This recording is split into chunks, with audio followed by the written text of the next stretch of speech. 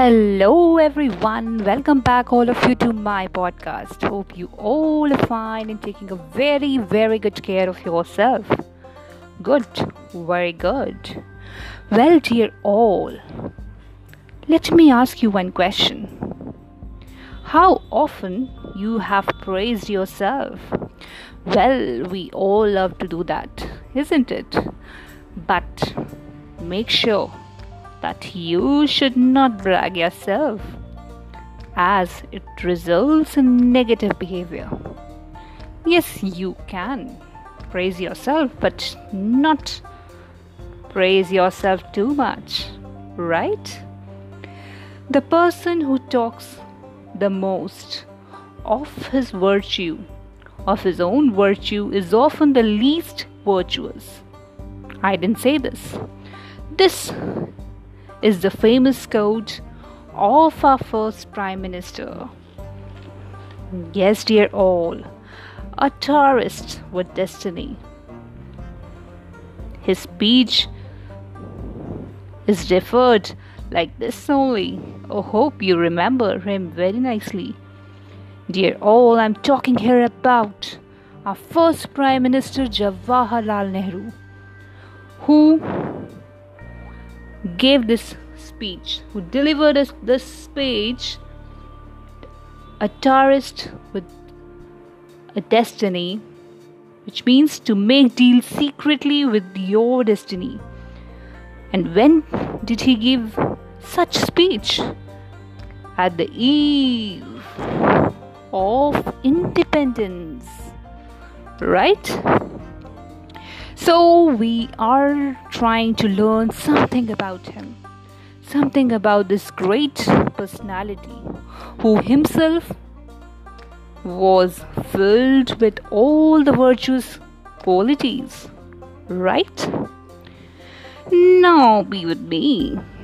After the Lahore session of 1929, Nehru emerged as the leader of country's intellectuals and youth. After his father's death in the year 1931, he moved into the inner councils of the Congress party and became closer to Gandhiji. Right? And what happened? After the second round table conference, we all know this very well. The 3 round table conferences in London, held to advance the India's progress to self-government, eventually resulted in Government of India Act of 1935, which gave the Indian provinces a system of popular autonomous government. Although the federation never came into being, provincial autonomy was implemented. That was the only result, right?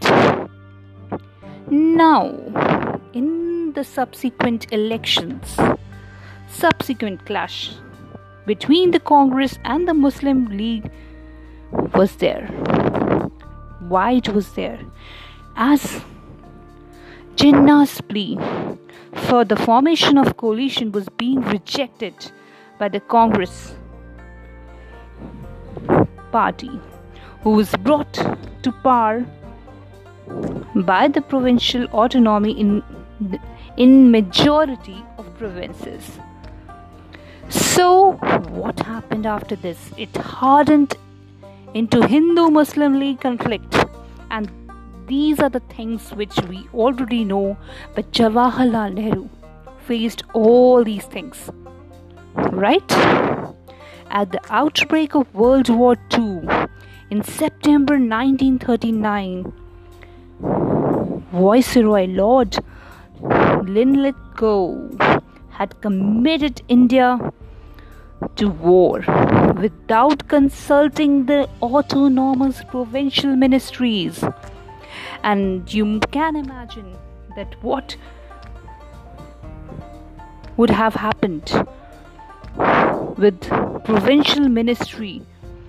In the year 1940, Gandhiji decided to launch civil disobedience campaign. Earlier he was against this, but later on he decided to go with this. Nehru was arrested for 4 years imprisonment, and he came back on June 15, 1945, and finally on 15 August 1947, India and Pakistan emerged as two separate independent countries. We all know this. Jawaharlal Nehru became the first Prime Minister of our independent India, and he stressed on secularism and was deeply concerned with carrying India forward into the modern age of scientific discovery and technological development. So many turbulent things came in his life, in his journey with nationalism in India. But he stood strong and faced the storms with confidence, with a dare, isn't it?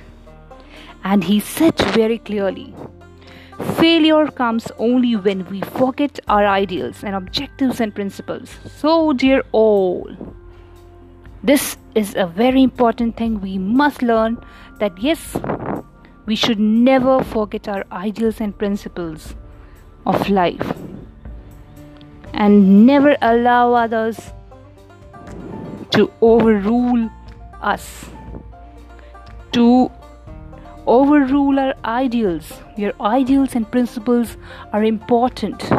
Don't change it for anyone, and make it right. Try to make such ideals and principles in life which are noble. Right? Stay connected with me to know more. Till then, take a very good care of yourself, and bye-bye.